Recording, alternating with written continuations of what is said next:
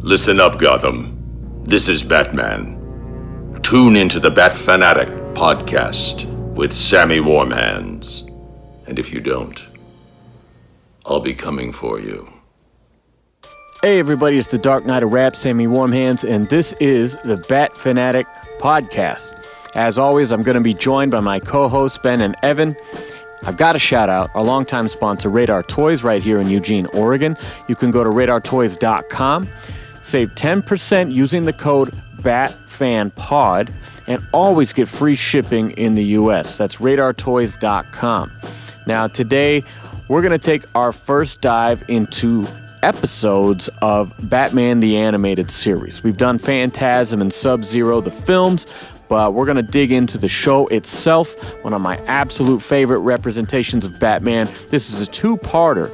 It's called Robin's Reckoning.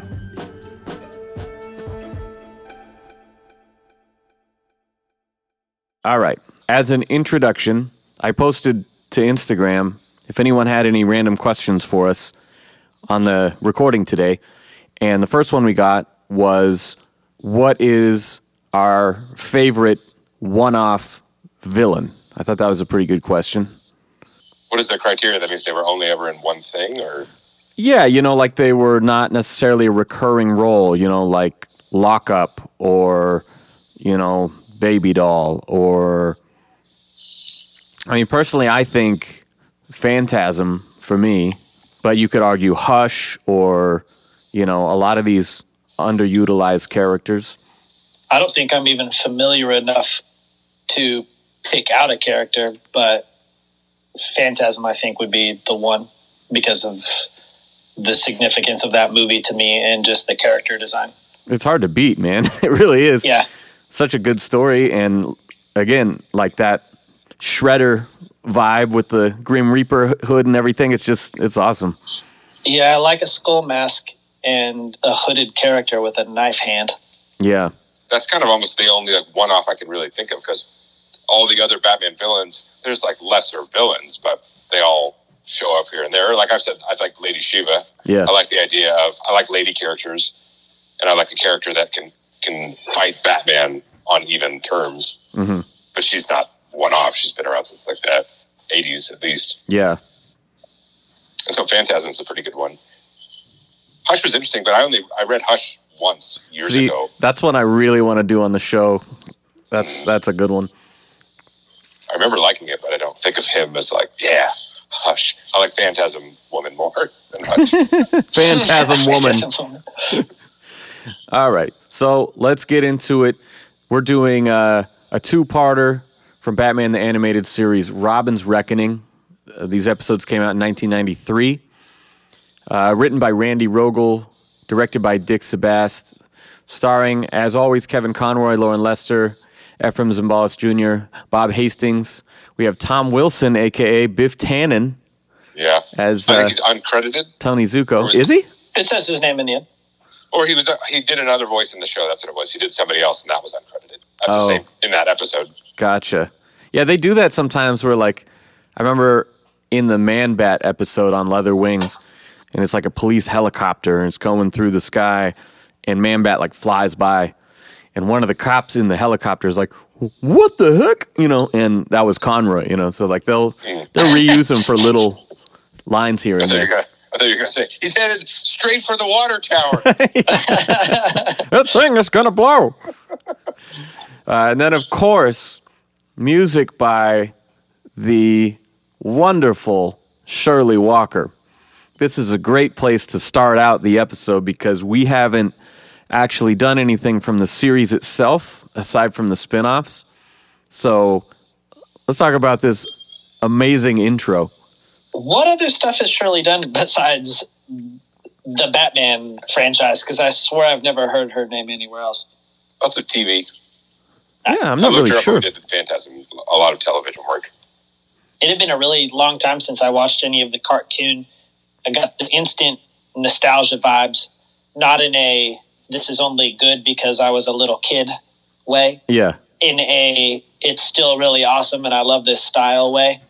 And even the intro and the music is so cool and powerful, but then the way that it syncs up with all the action is super cool. All the punches being thrown, especially the building blowing up on the ground floor, just boom, Yes. and it gets right to the music. That's so cool. And I also liked a lot of times intros to stuff will be kind of a montage of different things, just stuff that Batman might do. He might swing from building to building, and he might ride a bicycle and stuff like that. But what I like is that the intro tells its own little day in the life of Batman mini story. And I think that's really cool. Like, so much of his time is spent fighting these supervillain guys, but he's also a super cop and randomly just has to take out bank robbers. So I just like the little open and shut minute-long story with the bank robbers. Batman shows up, rooftop fight scene, comes in Gotham PD, guys tied up with a bow for the cops, and then Batman triumphant at the top of a building, the end. That's really cool to me. Just kind of open shut Batman story. Well, and basically what you're talking about is they did a pilot for the show that was like not a full-on episode, but it was like a minute or two short or something. Mm-hmm. And it was sort of their pitch, you know, of like Bruce Timm going, like, all right, so this is the style. This is kind of what we want to do. So when they made the intro, they basically condensed that standalone random goons fight thing and kind of wrote the whole intro off of that. Cool. On the later episodes, it's really frustrating because they started calling it like The Adventures of Batman and Robin. And so you'll be watching this season and like halfway through, it'll do that montage intro thing. And they won't use the Elfman song. They'll use the theme that's in the show, which is great. The ba ba ba ba, you know, like it's still great. I love it. But when you have the most iconic intro and then turn it into this clip piece with the other song, it's like what the fuck? And it's the same show. And so it'll be like one episode has Robin on it, and you'll get that, and the next episode will be normal again. It's really fucking weird. And then I just started watching the New Adventures for the first time. They go back to the original intro. Weird. They redesigned all the characters. Everything looks fucking different. But they at least were like, we're not going to top this. Let's just keep it. Yeah. That seems weird, though, just for the lack of visual continuity. I wouldn't want to do that. When you're talking about this pumped up Batman montage, all of a sudden I'm thinking of like the Speed Racer intro, so I'm thinking like go Batman or something. It's just like just flying fists and car racing and stuff. That just makes me think of Fast Driver when SNL did the parody of Drive Fast Driver, Drive. That's awesome. I'm picturing this episode pitch and somebody is like, you see this painted Batman face with these cartoon squinty eyeballs. There's going to be a lot of that. This is going to be a big thing. This is going to be reoccurring right here. I love the look of the ones that are on like streaming now because I have the old DVDs and they're not really restored in any way. And so there's famously, they talk about it in like the commentaries and shit, that close up of his face on the roof. In every episode, there's this big white mark on his cheek because there was like dirt on the film or something. And so it's like the big close up, but it kind of looks like shit. And so on the new ones, everything is super sharp and color is touched up and it looks super awesome. Like normally I don't care very much about restorations, but when I started streaming this on DC Universe, I was like, oh my God, I'm never watching my DVDs again. This looks so good. But when it's all mole, then you just can't stand it. Mo. Shut up, That's Ben. an Austin Powers reference for anybody who didn't get that. Yeah, baby. Very psychedelic. Do I make you horny? So we open with the skyscraper construction site.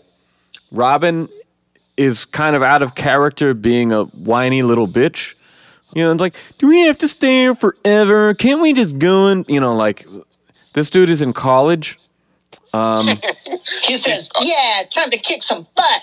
Yeah, and you think he's probably been Robin for a while at this point, so he'd be used to sitting around just waiting for stuff to happen. Yeah, I think really what they're trying to do is they're setting up this sort of conflict with Batman and Robin, because this episode, more than most, he's very stoic and gruff. He's much more Batman-like. Exactly, yeah. There's no real soft edge to Batman in this episode. Their interaction in the beginning where he's just, like Robin's just prattling on it. Shut up. Is that how you guys are when I start going off about some shit? Yes. Mm-hmm. This intro fight scene had some of the best, the only thing that kept Batman from breaking his code of not murdering people was like a conveniently placed crane outside the building, because he's just 2 foot kicking people off the girders into space. He's all right. He landed on the plywood. Yeah, there are random platforms floating out in the air. Thank God for those. It's funny because I remembered this episode being so good, or these episodes being so good, right? And then when I turned it on in the first 3 or 4 minutes, I'm like, wait, this is the tone of this is different than I remember. It's like a bad fight scene where he's struggling to take out random goons. There's that shitty banter right before that we were just talking about. I was like, this is the vibe, but then very quickly it turns super serious, As soon as he tells Robin to go away. Yeah, exactly. And because he hears that name, I was like, wait a second. Mm-hmm. What the fuck was it? Marin? Oh, Billy Marin. Yeah. And he's like, hang on a second. Bobby McFerrin?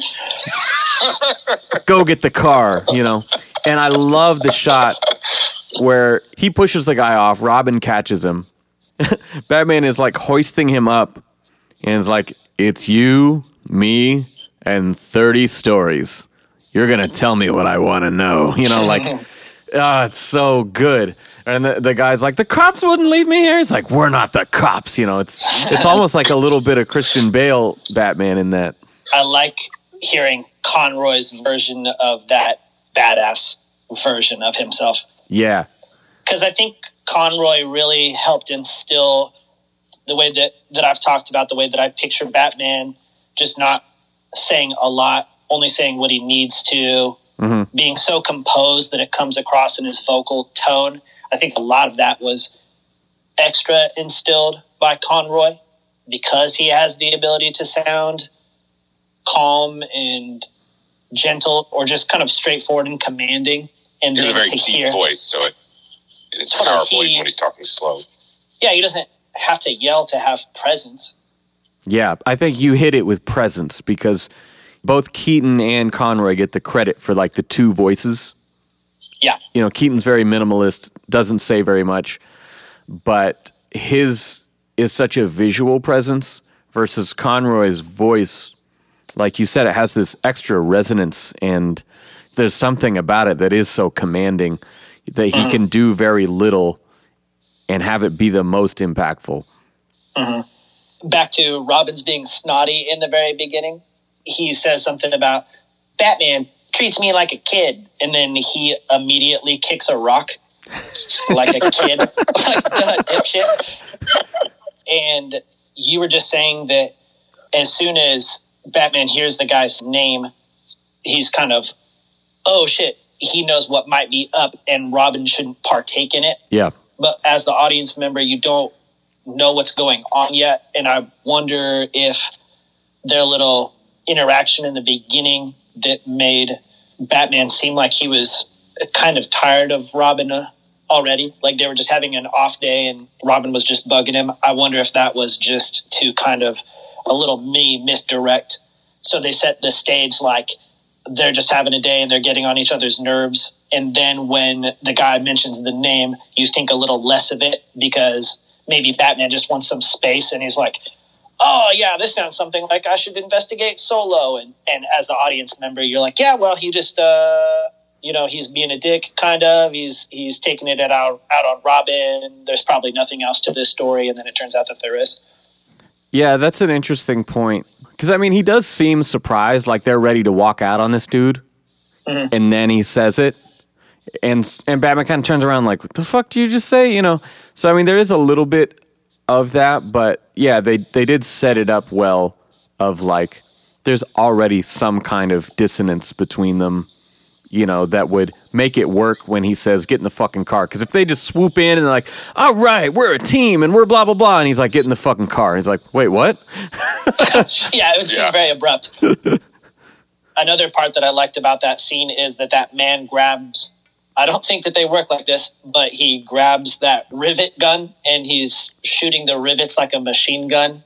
Okay, I was going to bring that up because I thought it was a nail gun, but either way, that can't be how that works. I mean, I've used a nail gun. No, I've built a fence. And I was thinking, well, maybe there weren't all these safety precautions in 1993 because, you know, think about like... Yeah, OSHA didn't exist in 1993. Well, I think of Happy Gilmore. That came out around this time, like 95, 96, right? And the joke that he shoots his boss in the head with the nail gun when he's target practicing, like, those don't exist like that today, so maybe that was a thing back then. So what I don't know is that you have different safety precautions on different styles of nail guns, say, but one of the really common ones is that the end of it has to be like depressed to a surface in order to shoot the thing. So like maybe a rivet doesn't, and you could just totally blah, blah, blah, just blast them wildly in the air. But I kind of imagine that it has to be pressed up against something. But a rivet is more or less like an incredibly heavy-duty nail gun, because that's what the skeletal structure of a building like that is, like steel I-beams. And then that's what allows you to join I-beams together is those rivets. That's just a really long way of you telling me, it's not a fucking nail gun, you idiot. Everything's steel.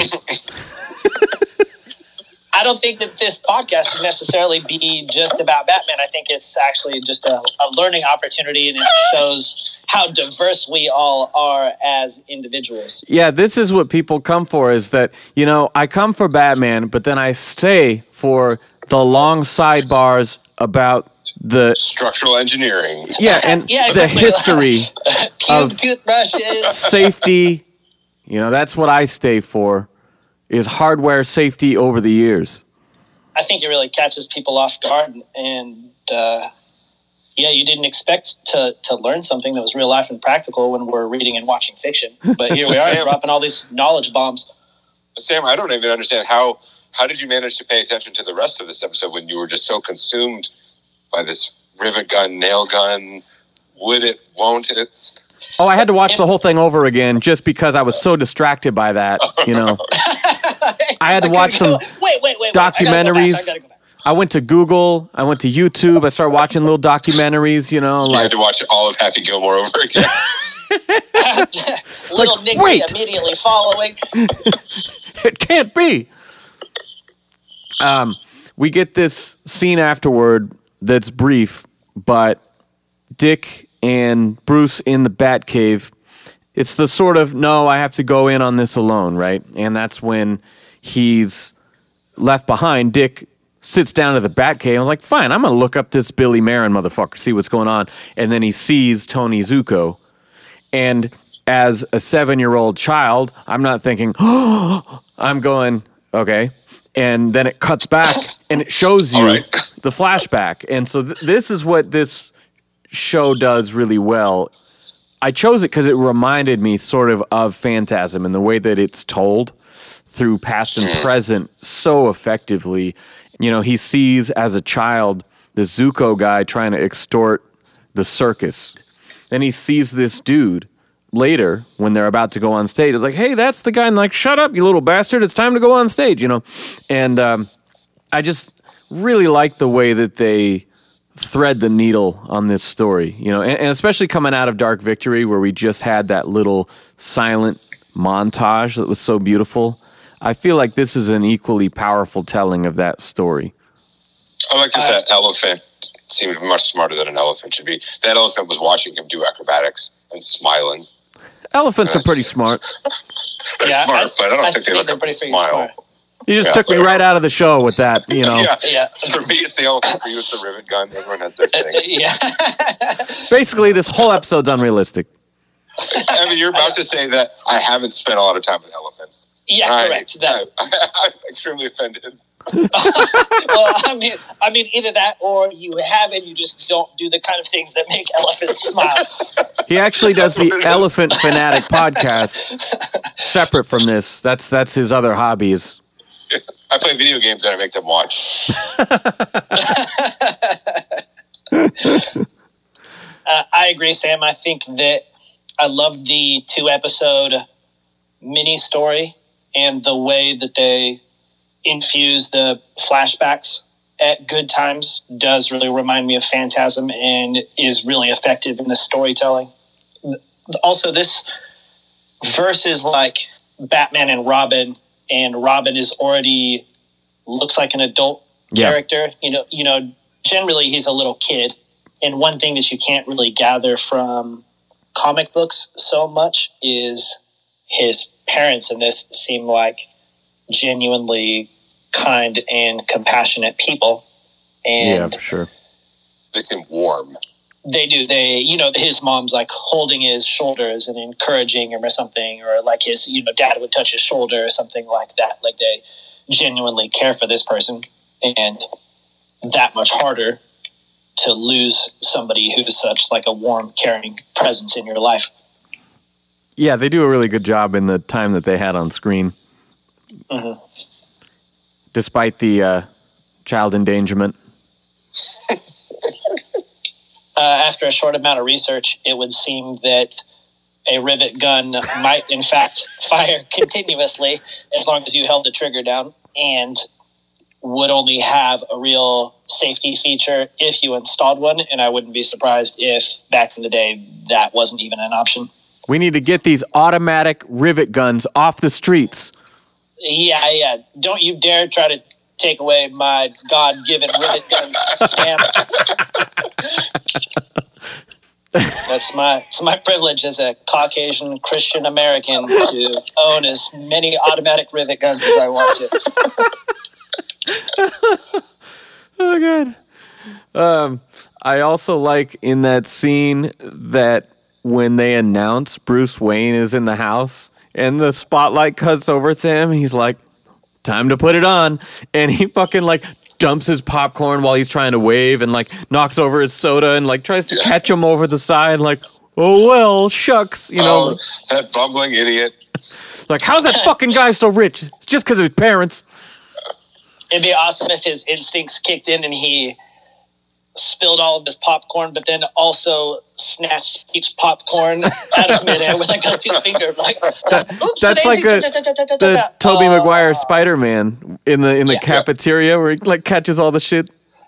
Oh yeah, so then we get the undercover scene, which when I was taking my notes, I was like, oh yeah, matches Malone.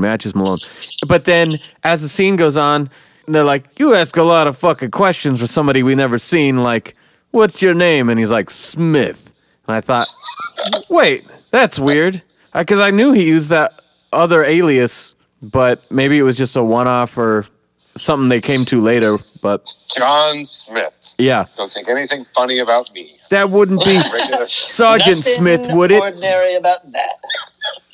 So what do you think about the voices in this scene? Because, I like the stereotypical, Godfather-y voices, and you didn't like that in The Dark Knight. So does it work for you in a cartoon? Yeah, this upsets me just like The Dark Knight, deeply. Deeply. I had to so corny. I had to cut myself just to get rid of the anxiety and pressure. No, I think it works with it because this show has that vibe of like classic mobster throughout it. Yeah. So it works fine. I mean, that was my only gripe is that he's not Matches Malone, but otherwise. Yeah. Is it agent? Is it, what does he say? Is that Detective Smith? Yeah. Maybe Sergeant? Yeah, I like that. That's a good line, honestly. It works in this. It doesn't work in a super hardcore, fucking realistic, modern crime thriller. Well, and also the cool thing about this sequence is that there's an instant change into Batman. And so, like, he beats up and scares off all the other guys, except the one dude who then, before he even turns around, he sees the silhouette of Batman, the shadow lurking over him. He's like, oh, fuck. And again, like you were saying about the intro, like, all right, we're going to have tons of this. You know, we get the knuckle cracking. He doesn't say anything. He's just like, oh, fuck. This guy is in the wrong place tonight. John Smith is a real badass. Loves torture. Yeah. Yeah, I couldn't tell if that was a gripe or not either with, like, how quickly he changed. But I was like, that's all right. He's Batman. He had his costume on underneath that, and it's like a breakaway hobo outfit. He just pulls it up. And then he quickly threw his cowl on over it and was ready. Yeah, it's not like when he was that old lady and there was so much prosthesis that he had to fight as the old lady, you know. Yeah, he has to take off his dirty alley jacket and then his pink robe, and then he has his bat suit on underneath it. I thought you were going to say it's like fake boobs for the old lady costume. No. Keeps those on. Yeah. He keeps them in the utility belt. What am I thinking of? Like Mrs. Doubtfire or something, where somebody in a movie is rocking some like fake fabric titties. I feel like it's Mrs. Doubtfire. Mrs. Doubtfire. There's a little bit of that in Wild West, also, but more Mrs. Doubtfire. Yeah, I think it's Mrs. Doubtfire. That's what I'm thinking of. That just makes me think of Something About Mary. The old ladies. Fucking. Oh God. Very Yeah. leathery. Yeah. Tanned leather. Oh, good. So then we come back and Bruce is in the cave going like, all right, I'm on this dude's case, you know, like he's got my full attention. And Alfred's like, may I remind you how fucked up you were as a kid when this happened? Like, don't you think you should pay a little attention to the child and get to the revenge later, you know? And they have this nice little scene that's kind of in front of the portrait of the Waynes on the wall, you know, where it's like, you know, I could have saved them. I should have done something. And, you know, we're just painfully reminded that they are the exact same person in this way. And only he's lived to tell about it, you know. He has a chance to answer it quickly this time. Yes. Only he can catch the guy and do whatever he has to do. But also just to say, like, I know literally what you're experiencing here, and, like, it's not your fault. Because he, to this day, feels like you've said, you know, I have this guilt from not stopping or whatever. And so he's trying to make sure that that doesn't happen as these feelings are forming for the first time. I think that's the big difference, too, is it's not that Bruce didn't have somebody in his life. He had Alfred. Yeah. Dick would have the benefit of having Alfred and Bruce if they were both around. But what Bruce didn't have was somebody who actually experienced a very similar scenario. Exactly. And Dick does have that if Bruce could be that person for him. You say that, but you don't know. Alfred, probably his parents were murdered too in front of him. And that's why he became a butler. Yeah, his father was murdered by the Court of Owls, remember? Yeah. Yes. Yeah. That existed at this time. There's probably some cool, what's his face? The guy who designed the look of this whole thing. Bruce Timm? Bruce Timm, yeah. There's probably some great Bruce Timm sketches from the early 90s of, you know, the Talon and Owlman. Owlman. I can't remember exactly what I'm thinking of right now, but it's something, it's like a plot device that gets used in dramas and stuff all the time. But Amnesia. Yeah. But this like entire Robin thinking that Batman is being a dick thing could just be remedied if they would just have a conversation about what Batman was. But you wouldn't have an episode, you wouldn't have a story if the people just communicated. But like it happens all the time where I just feel like, yo, why don't you just have a talk and skip all this bullshit? I don't like misunderstandings and I don't like miscommunication. And it's really frustrating for me to watch this stuff when I want to say things and I want them to be intercepted as I intend them. And I want to take other people at their word. And I don't want to like hide things like that. So then watching people like, nope, this is definitely going to play out way better if I just strike out and do this on my own and don't explain myself to this kid. He'll totally get what I'm trying to do here. You know, like Why don't you just have a talk? Well, it's the whole like just talk to each other. second act problem, you know, when they need to drive a wedge between characters. It even happens in comedies, you know, where romantic comedy or something like, oh, they thought they caught this person with another girl or something, right? Yeah. And that's not what actually happened. That's what it looked like, right? And then instead of just saying, well, it looked like that because I was doing X, Y, and Z. This is actually my disabled sister. They did. I have to take care of her every day. So. That's why I was under her dress. I was helping her get dressed, you know. And so you've always got to have this. Shoes. Is this a Farrelly Brothers movie that we're talking about? I don't know. But like, they're always dancing around the truth and trying to say like the softest, easiest workaround instead of just saying, well, this is what happened, you know. And it always happens. It gets me too when I'm watching shit. It's like, you could have just said the fucking thing and then she wouldn't be pissed at you for the next 3 months that we got to have a montage through now. Yeah. I agree with you. It is a little bit just kind of like a lazy storytelling gimmick.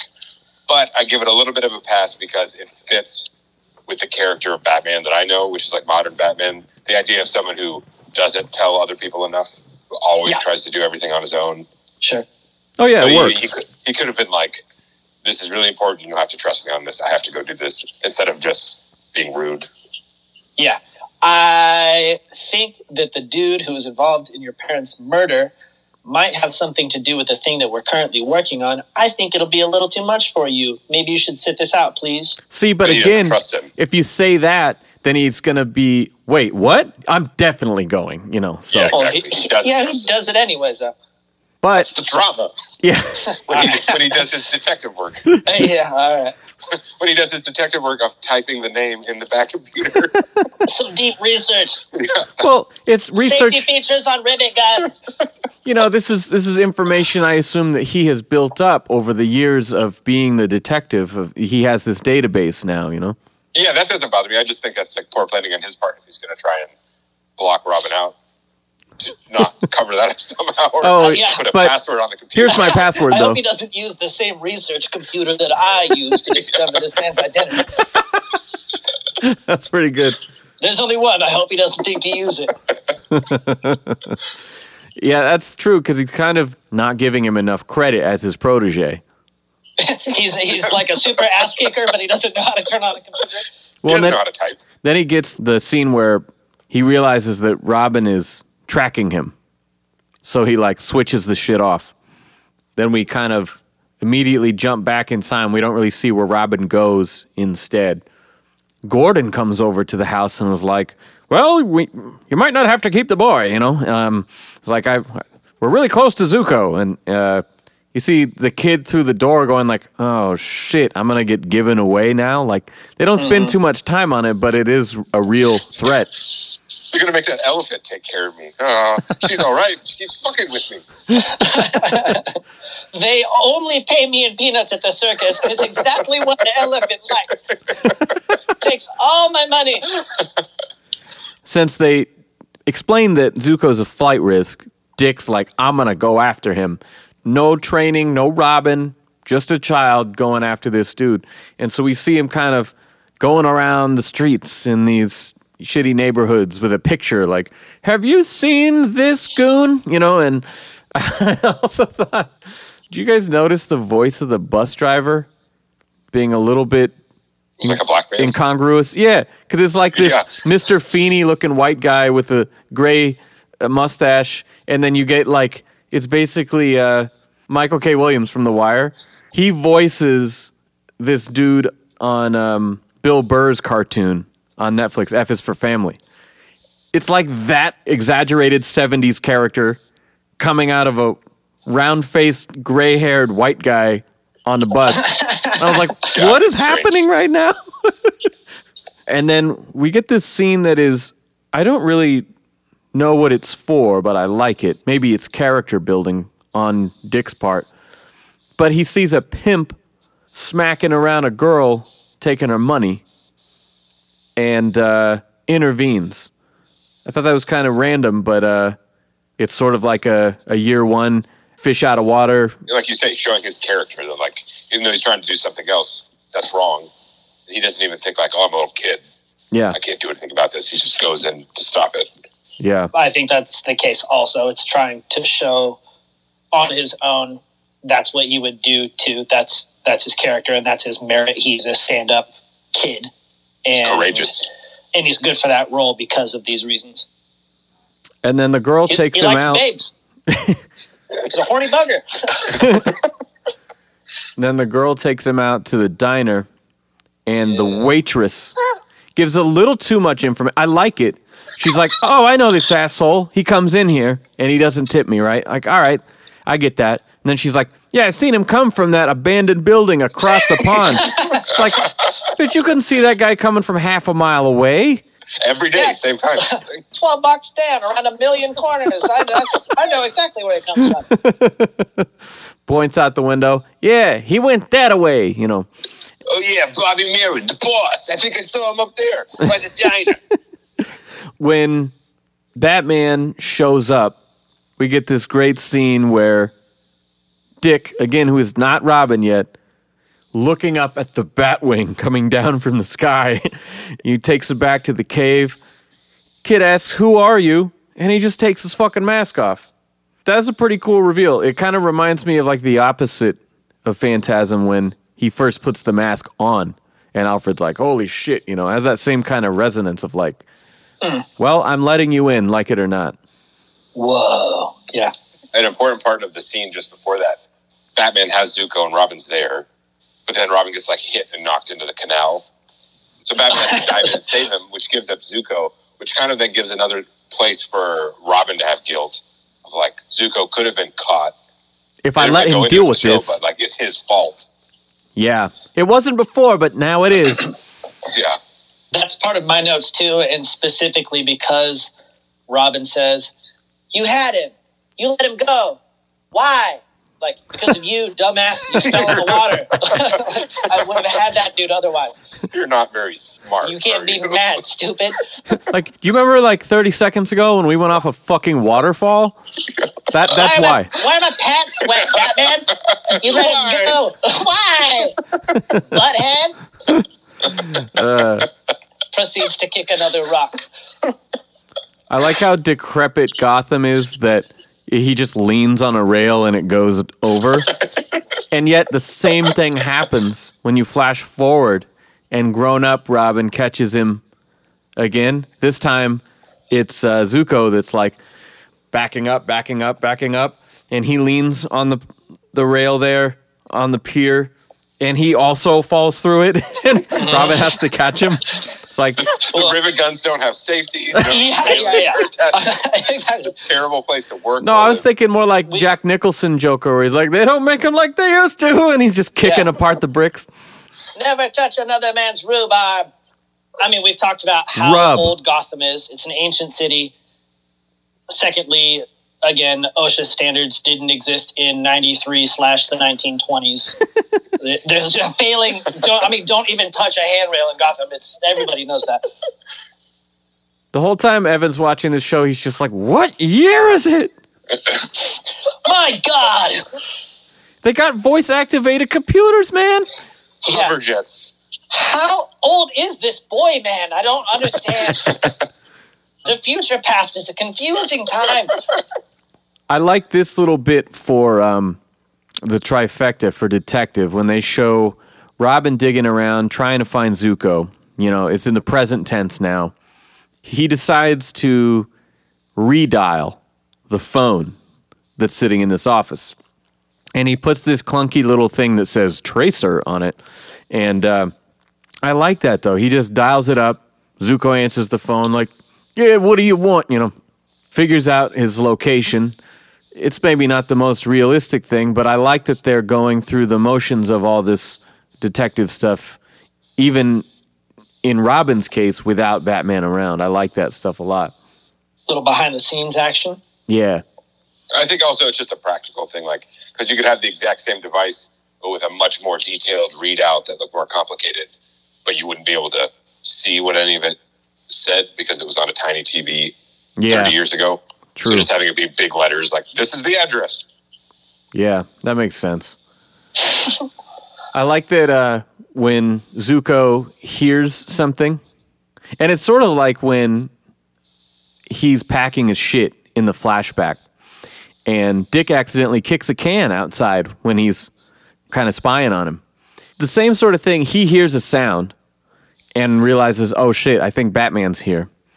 And he picks up a Tommy gun and wastes the entire clip shooting the walls and ceiling to the extent that when Batman falls, he cannot shoot him because he's shot so much of the property just trying to find him. That's what I think is so funny. I rewound it after watching it because I like that Batman doesn't immediately fall from the ceiling and him don't come at the same time. So there's this mini delay because he wasn't sure if he was really up there. He kind of suspected, but is he being paranoid? So he just wastes like the whole drum. All the rounds are gone and Batman doesn't immediately fall. Makes it seem like maybe he wasn't there. But I timed it. He shoots his bullets for 17 seconds. 17 seconds of continuous bullet shooting. And then when he goes to shoot Batman again, he's like surprised that like, but what? Like, there's not more bullets. Like, how many rounds are supposed to be in this thing? And you just shot it for 17 seconds straight. Like, no, dude, there isn't anymore, dummy. This also has the thing that the animated series is bad with, and we've talked about before, where sometimes this is the Batman we know, and other times this is the Batman that like one guy punches him and he falls down and he's out of the fight. So that guy shot all those bullets for that much time, and either he hit Batman a bunch, and that's why he fell down and had trouble, and or he now didn't he's hit dead. Batman at all, and just the fall from the ceiling to the floor completely winded and stunned the master martial artist ninja guy to the point where now he's just kind of like vulnerable on all fours. I got the feeling that he got tagged in the leg or something, like he's shown holding his leg. The Peter Griffin thing, he just hit his leg. Yeah, maybe it's just maybe it's just the fall because there isn't blood and they don't show anything about him getting shot. So yeah, maybe he sprained his ankle in the fall. And I think that's what it is because he has a splint later when they're on the dock. He's kind of limping up to him. Yeah, that's more conducive to a fall than it is to a bullet wound. That makes sense. But one thing that I noticed since you mentioned it, I'm watching the first season of the new Batman Adventures. He's not that lousy fighter on that show. Like, he's doing the very, like, few moves, most efficient fighting style, taking everybody down, and then a guy sneaks up behind him and he just lifts the fists like Michael Keaton and punches him out. Like, he's much more effective in that, like, because I think it's set later on and he's more adept. So it's noticeably better than the original animated series? Yes, which surprised me because, again, I had not seen the revamped show at all, and I was like, okay, this motherfucker can fight now. And I like that quite a bit more. Well, like the choreography in the fights in this, or like the intro fight at the construction site, the choreography is still good. Like the judo and jiu-jitsu moves he's doing. Yeah. But yeah, he's just not like that good compared to what we expect for Batman. Compared to what it seems like he becomes in the next series. I think retroactively they sort of establish he's more experienced there. Therefore, this is earlier on. Yeah, that's like... Even though Robin's 25 already. Yeah. I think he's more like 19, but yeah. In the Phantasm, they actually give you those flashbacks to show the very beginning of his career. Yeah. But it's possible that this is also in the beginning-ish of his career as Batman, not necessarily the first year or something. And I don't know. We have talked about how in other versions of Batman, he is already experienced by the time he becomes Batman. So I'm not really sure what the excuse for that is. You kind of have to disregard that. Like, he started practicing martial arts when he became Batman. I think it's just poor characterization. Because the alternative that this version of Batman just isn't that good of a fighter doesn't make sense to me. Because that's sort of the whole crux of the character. Yeah. Is that he's a man, but he's just so good that he can do all these ridiculous things. And if you take that away, it doesn't really work anymore. Yeah, it's true. I mean, I think that a lot of that stuff was assigned retroactively because if they thought about this shit going into it, they didn't think they're going to be making for decades shit that's still tied in to what they're doing on a Fox Kids show in 1992. Sure. I wonder if it's all related to the capabilities of like the animation team at the time. Though it doesn't make a ton of sense because you've certainly had cartoons that would have existed before it, like even Thundercats or anything like that. But style is so important in this. And certainly there is plenty of action, but it isn't like incredibly dynamic necessarily. And part of me wonders if it's more style and it's more visuals than it is actual like action, choreography, animation capability. I mean, you can have all those things and still have him win the fight, but I think it's just the fact that you need to feel he's struggling in some way and that these are actual worthy adversaries. Because if he can just walk into any room and take out all the goons, then what's he left to do but backhand the Penguin and take him in? It'd be over too quick. But, I mean, you're right, but that's what Batman does. Yeah. The way they make it work is by having it be like exciting and interesting choreography as to how he takes out a room full of guys. Because sometimes in the comics they will have him do that. There's one of my favorite ones, and I can't remember if it's from Hush. Partway through his investigation, he has to take on, like in their barracks, a squad of like elite soldiers, and it's just him fighting them hand to hand in this room, and it's awesome. And he takes them all out, and like it doesn't make sense, or it's not that it doesn't make sense, but it doesn't have that tension of like, oh, is he in any danger? But it's still really entertaining to watch. For sure. So that's where I think it's more like how he does the crazy things he does is a more interesting take than let's just make him weak. But it almost feels like a old school Batman serial, like the old school Superman serials. Well, it's a little bit like the 60s Adam West sort of fight scenes, where it's like he's not the master martial artist. He's Batman, kids, Yeah. You're right, though. It'd be sort of hard to simultaneously be exercising your like combat supremacy and simultaneously struggling with something. So you're either destroying the room full of ninjas or you're having a hard time with the Ice Cream Man, maybe. That's my favorite one-off Batman villain, the Ice Cream Man. Yeah. The dreaded, I forgot about that one. Well, Ev had a big issue with the exploding ice cream cone in Dark Victory, in Nightfall. That's what it was. Nightfall. They just didn't explain it, like they give you a Hello Kitty mug and a like plastic ice cream cone. It was like one of those when you're a kid and you have the toy one where you push a button and it like pops the ice cream ball in the air and it's foam, It's like that, but you push the button and it's a bomb. But it destroys the toll booth and the bridge and stuff instead. yeah, there you go. It's a detonator. Yeah, okay, yeah. I mean, if somebody would just tell me that, then, that's all I need. Yeah, wouldn't bother I'm just like Ben. Ben needs his little, like, science montage and stuff, and I need, like, Joker goes to the place where he stores his nuclear missiles and also creates an explosive ice cream cone. There's a skull and crossbones on the freezer as he lifts it up. And something is up with that ice cream. Yeah, Robin's got his phone tracing little block. Give me the behind the scenes. I need that BTS. Now, he goes to that place in A Death in the Family where he keeps his nuke in that warehouse.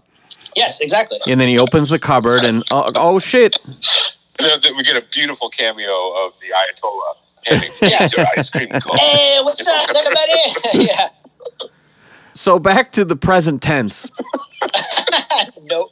Another thing I like about this is the finale takes place in the amusement park. Normally that would be a Joker gag, but this feels very... There was a Dirty Harry sequel that had a similar resolution that was in like Coney Island or something like that. And it was this like beaten down old amusement park, and it just has this the right kind of vibe for it. I don't know. I think it works really well without being a Joker set. And I also like when they're on the carousel and the guys are trying to get to him, to Batman, and Zuko comes up with the Tommy gun and he's like, sorry boys, and he's just about to machine gun everyone. He's like, my bad, and then he's about to just machine gun his own people to how am I going to spend my hopefully check get Batman. Kill me, man. I don't even get that. Exactly. What a dick. But yeah, I like the whole setup though. Yeah. In a carnival scene, Batman hobbles off and jumps into a little carnival game that's called the Sitting Duck Shooting Gallery. Nice. Yeah, that's good. I can't. I didn't. I like that. Yeah, it's good. I like words. I couldn't remember if it was in this or it had to have been in this or Curse of the White Knight. But there's a scene that shows like the cityscape, and there is a Statue of Liberty like out in the water, and we're always talking about like, where is Gotham? Like, what is this place? And this Statue of Liberty, like, very clearly makes it look like a certain place. It's the statue of Lady Kansas. It's right in the middle of Lake Kansas. Gotham is on the shores of Lake Kansas in Kansas. Yes.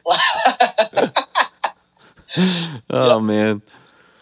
Fair enough. Debunked. Moving on. Now, coming out of the amusement park scene, Robin shows up. It's kind of like in Batman Returns when the Bat ski boat comes and decapitates the duck as Penguin's driving, the fucking motorcycle just flies right overhead like it's going to land on him. So Zuko starts shooting at it, but the base of the motorcycle is protecting him.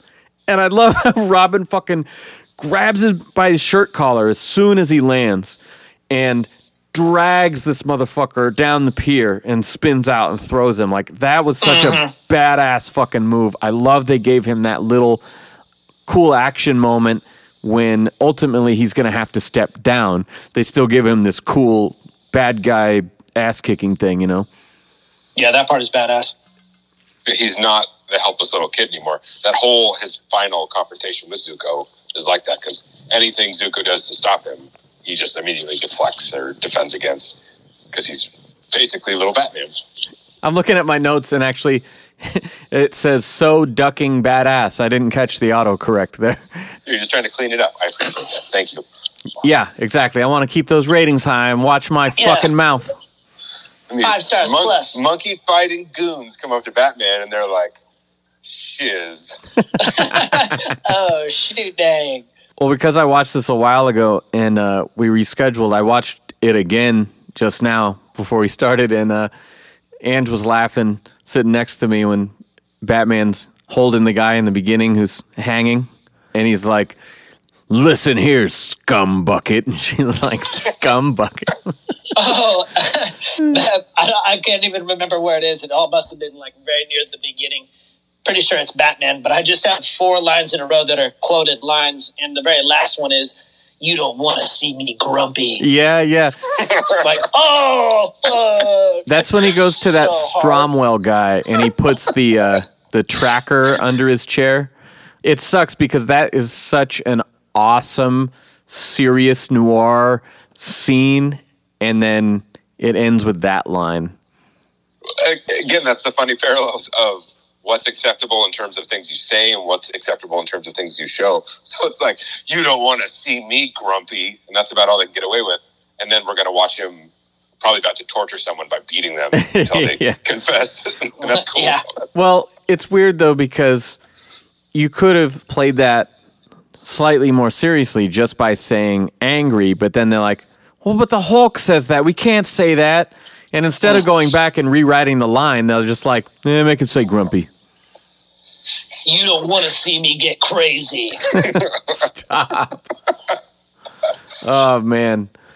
I really, really, really like the closing bit. Robin wants to throw him off the pier.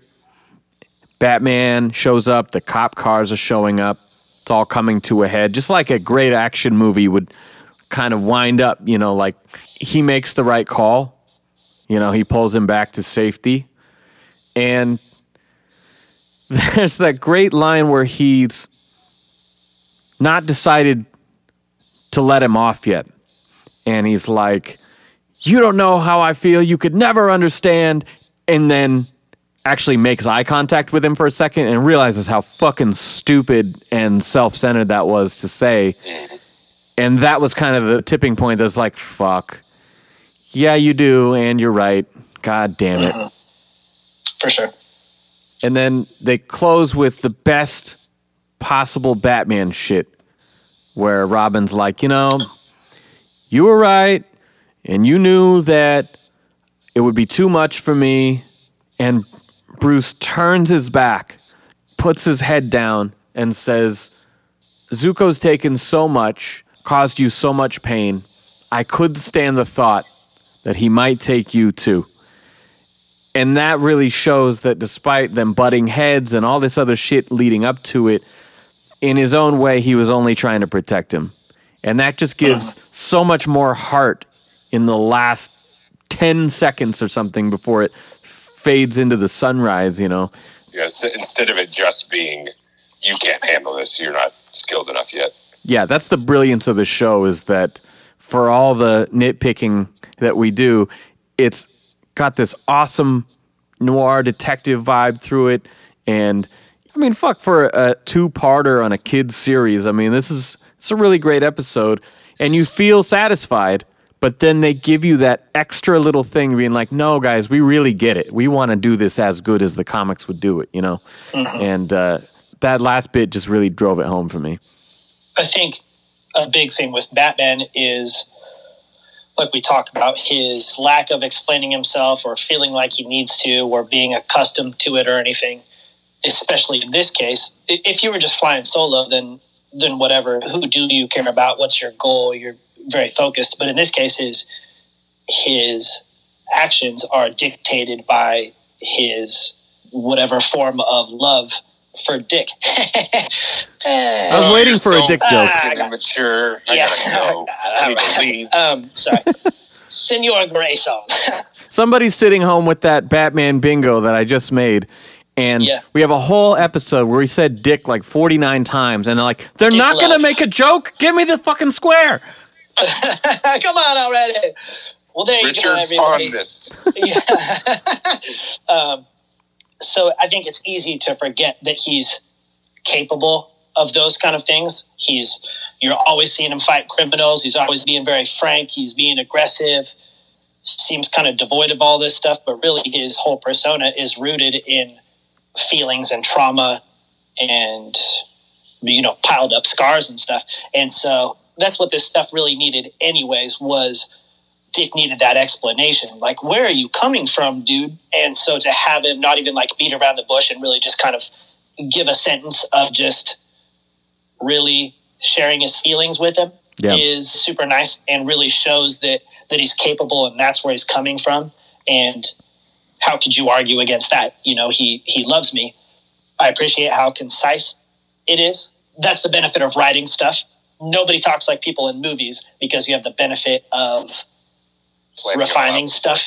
Yeah, exactly. And making it as concise as possible. And I just like how straightforward his sharing is. And then also considering that this is something that a lot of children were seeing, even if adults also liked it. And the people who were children ended up being adults and continued to like it. There's that element of let's sneak in the good life lessons also. Yeah. You know, teamwork, sharing, compassion, blah, blah, blah. Family. Yeah, family. So to sneak in that little life lesson sentimentality at the end is very nice. Well, I also like looking at it that way too, which I hadn't, because then it's also showing however many millions of children look up to Batman as like what a tough person is, how to be tough. The idea that guy can also be emotionally vulnerable. Totally. And if just in general and society, that should be what a man is capable of, like handling his business, speaking up for himself, protecting other people, able to have feelings and share feelings. That's like the spectrum. He's a character that's larger than life, but he's also just a good example of a man. So you're telling me Batman is on the spectrum? I mean, yeah. I mean, possibly. He's fucking wears his underpants on the outside. Single-minded, wears his underwear on the outside. Those two alone would already... Yeah, something's up. Really into his hobbies and interests. Yeah, look at the people that he hangs out with. Like, are these bad guys or are those his weird buddy friends he's playing some stupid game with? So that's a good segue into Easter eggs, because my only Easter egg was about the suit, and that is that in the flashbacks, he looks a little more like the Killing Joke Year One black-chested logo, a little more no frills than the brightly colored suit that we see. My only Easter egg is not really an Easter egg. There's just a part in the second episode with a paper boat, and Amber and I just watched the It movies. There's a paper boat in It. I would not know this. But What? Come on. I don't do horror. Actually, for Halloween, this is the first time in years I watched any horror. They had I Know What You Did Last Summer on HBO or something, and I was like, I had just talked about it because I have the soundtrack from it. Because all those movies, they'd have like one song from a band that was a B-side or something. I'd be like, gotta get that. But I haven't done like slasher movies in 20 years or something, and so it was enjoyable to go back and watch that. I like horror movies a lot lately, and not because I like scary stuff or gore or anything, but I happen to think that horror movies are pushing the portion of like cinema that's really artistic lately, and they're providing a lot of like really cool imagery and really cool color treatments and really interesting ideas. And so I've found myself just gravitating towards them because of the style of all of these films lately. That makes sense. And the old It is awesome and funny and classic, and the new ones are freaking awesome. And they're a good version of the old one and being like a single really long movie, because it tells the story of these kids' life and then them as adults closing the book on this bad stuff. It's like a 3-hour movie, right? It's what? Isn't it like a 3-hour movie? Yeah, the first one is like a 3-hour movie, and then it aired multiple nights on television. Yeah, and then the new ones are like I don't remember how long they are, but they're long. They're 2 to 3 hours, both of them. Yeah, split into 2 instead, and it has some of the best recasting, like time lapse adults playing the children. It has like the best adult casting that I've seen in anything. Yeah, man, I saw the trailer for It 2 in the theater, and before you realize what it is, I'm like, oh, fuck, Jessica Chastain, oh, Bill Hader, oh, like all these people, and it's showing the child versions of them, and I was like, fuck, this casting is awesome. Like, what is this movie? And then it shows what it is. I'm like, nope. Clowns! Yeah. I'm too squeamish for all the gore, but it's like spicy food. You can develop a taste for it. Yeah. You just have to expose yourself repeatedly to all the horrendous stuff. Yeah, and then eventually really it becomes easier numb to digest. your senses and your... See, you're relating that in a way that implies I would understand that trying other foods would allow me to appreciate it. It's like a really great cheese pizza or macaroni and cheese. Or maybe buttered bread. Is that a thing? Like, it's a great buttered bread. Like, kind of different from the buttered bread you've had before, but still. Yeah. Do you ever want to try different bread or different butter, though? Pros? I like American cheese. That's my pro. Caucasian, white god American cheese. The animation, as always, it's just like splendid.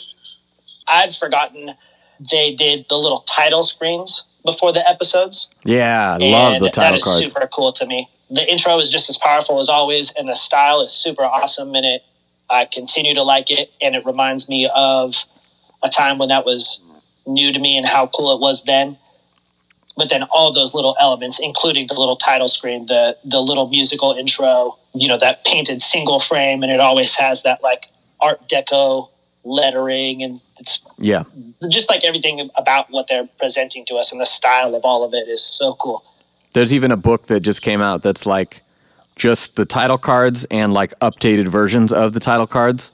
Cool. They're pretty cool. It feels like in line with old Looney Tunes, Warner Brothers cartoons, where they would all have, and even along with that and before that, like just the way shorts, the idea of shorts, it'd be like a 20-minute thing before a movie or a little, like the Three Stooges all do it. Just old shorts all had little title cards for their 20-minute presentation, and it just makes it feel more classic. That's true. Plus, we weren't keeping track of episodes back in the day. We were just like digesting them as like, oh yeah, I got off of school and here's a new episode and that kicked ass, and you remember the storyline. So if you were telling your friend, you'd be like, oh, did you see the episode of Batman where the robot Clayface swallows him? And we didn't have the benefit of like DVDs or anything that would have episode listings. Yeah. So you couldn't be like, oh yeah, episode 3 where blah happens. So giving it a title gives you something more easy to remember. That way you can say like Robin's Reckoning rather than trying to remember the number or the action or something like that. It gives it something to like, this is a legitimate story and here's something for you to remember the name of. That's true, because I think that there's certain ones that really stand out. Heart of Ice comes to mind as being the most iconic from this. And if you were to just say like, oh, the Mr. Freeze episode, and then, oh, which one? The original one. Oh, yeah, the original one was the best. No, there's none of that. You say the words Heart of Ice, and everyone's like, yeah. You know exactly what that is. I still don't even know what you're talking about. What? Yeah, who's Senor Frio? I can't think of the episode. I don't know. Oh, that's I'm sure I watched all this stuff then, but I don't know what that is. Well, I guess we got to do another one of these, because that's like the most famous one. You know that? Like, you're as cold as ice. Yeah. Yeah. Is that where that comes from? Yeah, that's where it comes from. Okay.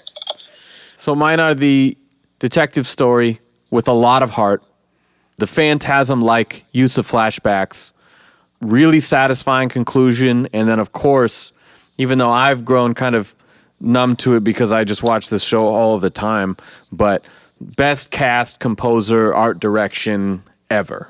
Just legendary team. Undisputed. Cons? So you're going to hate me more than you do now. I'm out. Kevin Conroy, a little bit. And let me explain. Put your gun away and let me explain it for just a second. I watched these cartoons when I was younger. And then a couple years ago, I watched some of Batman Beyond. And so he reprises his role as Bruce Wayne. I'm listening. Most of my experience within the past 10 years or more of Kevin Conroy's Batman is the Arkham games. Yeah. And he's great in that. Like, he has all the presence, the power. He's excellent. And then watching this, and I don't remember thinking this in Phantasm, so maybe it wasn't an issue or I just wasn't thinking of it. But this, and there's the kind of the first Two-Face episode. There's a scene that really highlights it for me. He sounds like he has a cold. Both in terms of like he kind of sounds a little nasally, a little bit, but also he talks very slow and he's just not very forceful. Where in the Arkham games and the modern stuff, even Batman Beyond, there's more energy to his performance. It's just kind of lacking compared to what I have come to expect from him. Well, the Two-Face one that stands out to me is right after Two-Face gets half his face blown off. And it's an amazing scene on every level, like the animation, the way it's shot. But he looks at it and he goes, Harvey, no. That's a fucking awesome scene. You could fuck yourself. It is awesome, but that delivery compared to what he does later as Batman, I'm just not that into it. Is that where Christian Bale drew influence from, like the plugged nose? Maybe. The Batman thing? Is actually like a throwback the whole time? Yeah. He researches the roles. But do you think that you are granted, I don't know what Conroy did before this stuff, so maybe it's like kind of early on in his voice acting career. Theater. He did theater before this. Okay. So it's possible that that's like early on in his career, so his performances aren't as good as they would be 20 years later for these games. So maybe he's just better. But I also wonder how much of it is related to just the way that you absorb that stuff. Like, yeah. I think maybe you're having more fun playing the games and you like that visual representation of Batman and possibly the writing also more than you like the animated series Batman. And so the whole thing, it's like the package is what really sells you on it. There's definitely some of that, but no, I mean, I think if you listen to his vocal performance from this and then anything from the games, it's just a better performance. And the quality of the recording is better, so that's probably part of it, but just his performance is better. The same character, just a better performance. And having no experience with the games myself, I can only say that I prefer his earlier like animated series stuff to the later films that he does, because I think he had more depth and dimension and heart in the early characterization than in the later ones. He seems to have done away with some of the duality that made his performance the most iconic. Like, it is much more straightforward, just extreme gruff all the time. Again, I don't know the games, but I still have a real high regard for this early stuff. Well, and it's not even so much like the acting that I'm criticizing. It's just literally the delivery, the vocal delivery. I don't like the speed of it, and I don't like the timbre of it. Again, it sounds like he kind of has a cold. Not so much like the character, his portrayal of the character, whether he's just angry man all the time or other things. I just don't like the sound of his voice in comparison to the later stuff. The sound of it. The sound of it. It's music to my ears. Roger. I really only have for cons that there's just a couple of dumb lines, and that's just true of any episode of this show, the grumpy thing or whatever. That's really all I could fault it for. Same boat. I don't love young brat Robin because I just don't like children. I don't like that aspect of kids, and I don't like anybody who is a little bitch about stuff. And so sometimes he's crossing that line. Trifecta. I wrote for detective. Yes. Well, it's more like this is Robin's trifecta for this episode, kind of more than anything. Sure. How much of an acrobat is Robin? He swings from that tree branch really eloquently out the window. Yeah, off the manor. So that was pretty impressive. His motorcycle trick, like you said at the end, that's extremely ninja. I like the sequence where they are fencing and he's first training young Dick. He's training his Dick. He says, you could have left it at that. He says it's finesse, not strength. I like that. And then in practicing swordplay with Dick. And then in parentheses I wrote, but still can't fight. Any other ninja? Oh, I did, even though I complained about the fight choreography in this, his jiu-jitsu when he was undercover was really cool. Yeah. And that's when I say, like, it's him not being as good a fighter. I don't think it's like an animation limitation. That's it's a choice. Like a choice they made. Mm-hmm. Because the way they animate his fighting is really good and convincing. I think the fight scene in the very beginning in the construction site is really cool, especially considering the environment. You can't do everything in a place like that. You have to balance on all these beams and stuff. So that's tricky. No, and that's cool. There's always like a platform nearby.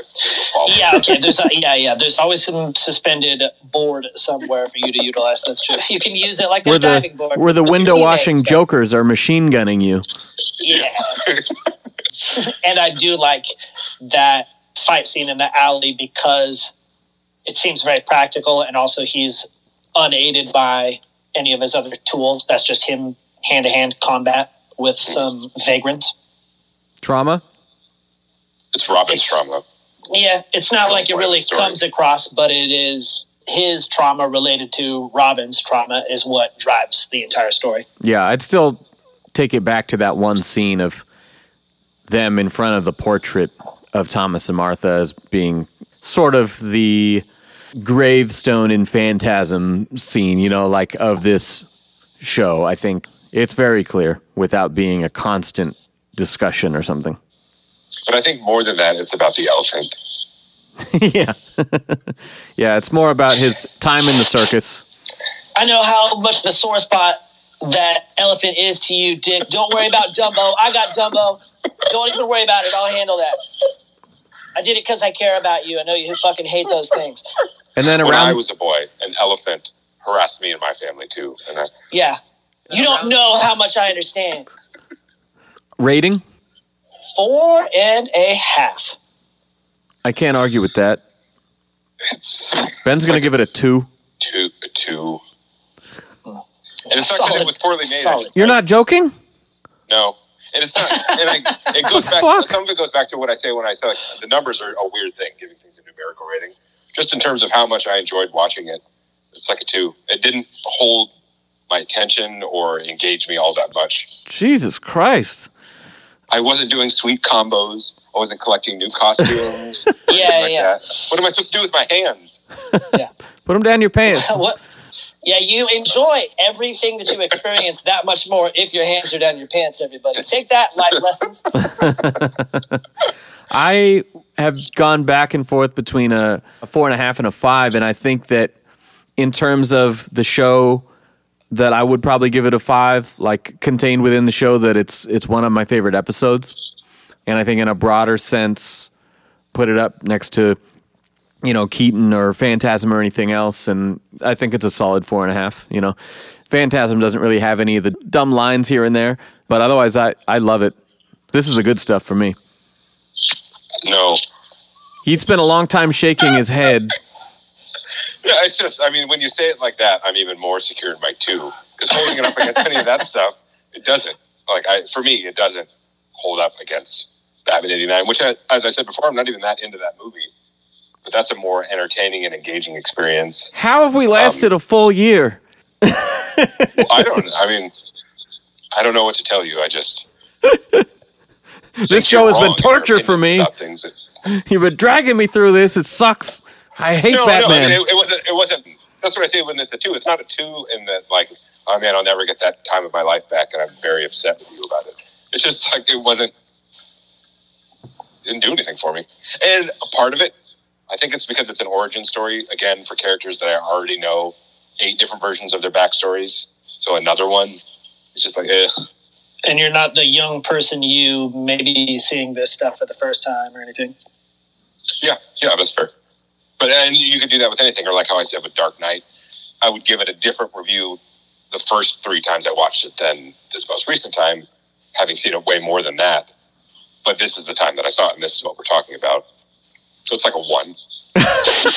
So God, he doubles down. You should probably watch it again and then get back to us again. Jesus Christ.